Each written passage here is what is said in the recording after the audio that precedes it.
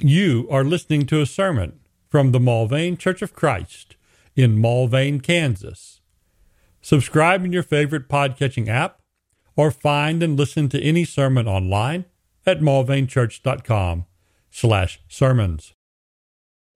2 Thessalonians 2:10, we sort of start in the middle of a sentence there, but there's a long thought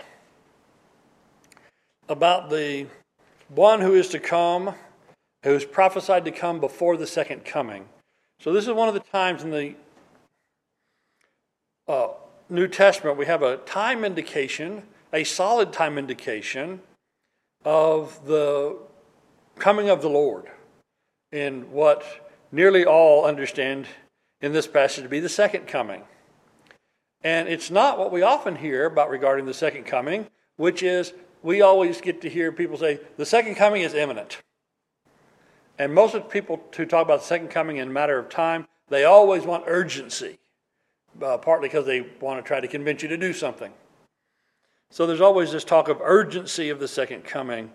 I think that these prophecies about what's going to come have come. So I think the second coming could be at any time. And so maybe that would give us some urgency, and not a false urgency, but an informed one, that the second coming might be at any time. But in this passage, the second coming is going to be after the things in here prophesied.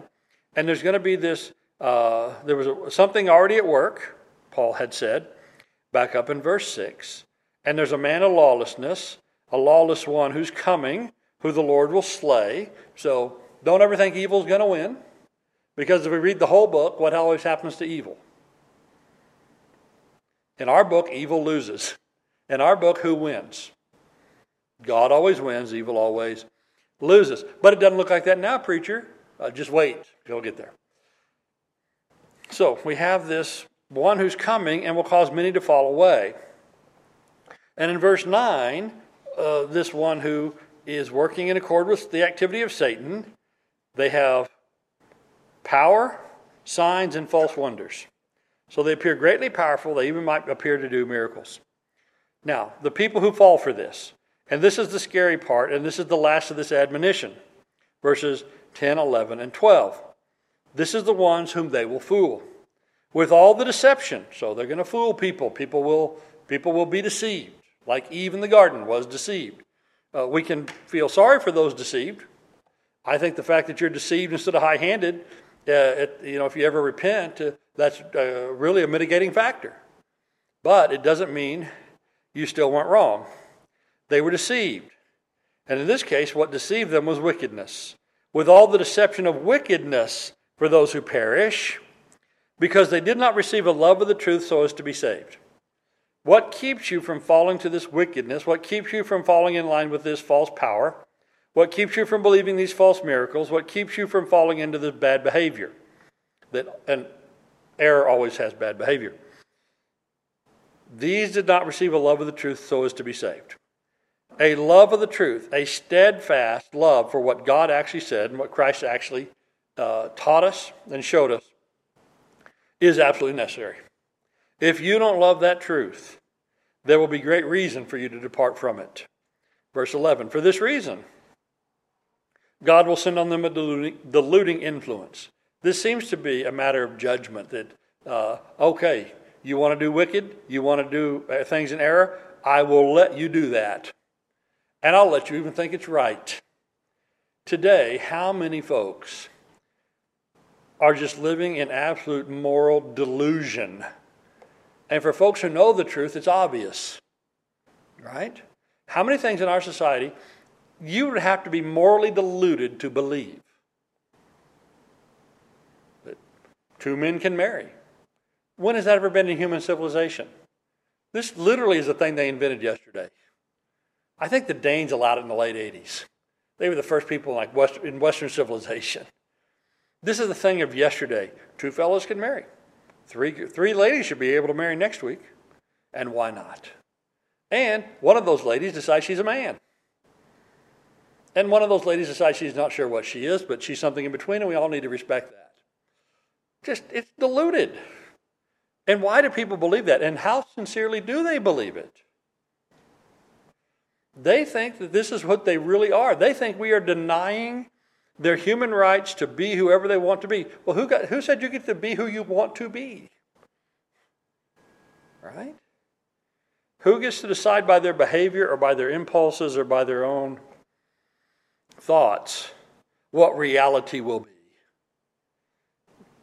People are deluded. So in our society, we see this influence, this deluding influence that I think is God turning them over to, according to what Romans 1 says, their depraved passions.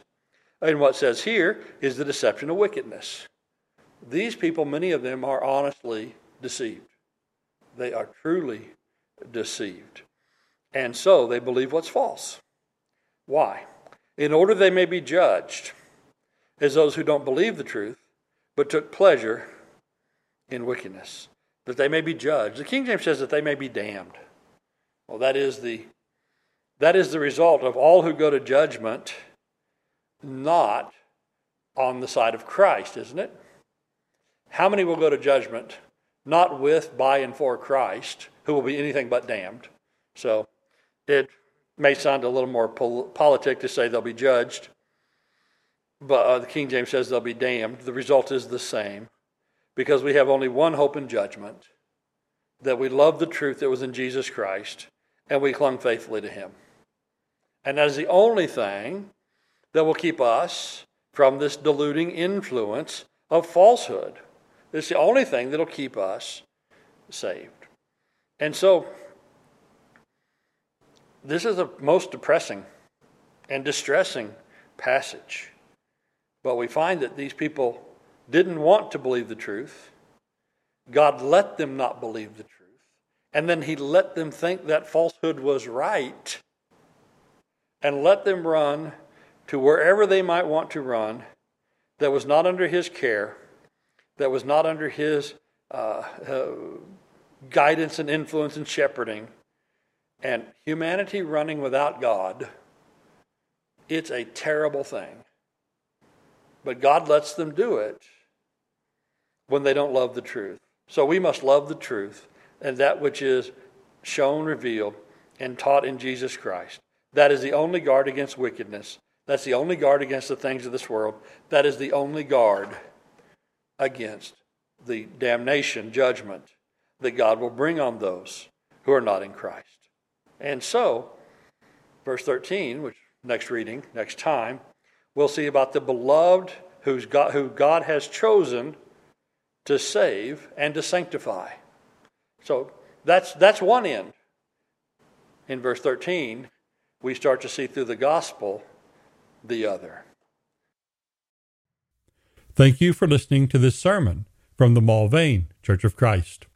Additional sermons and information available at mulvanechurch.com. Come see what a difference the Bible way makes.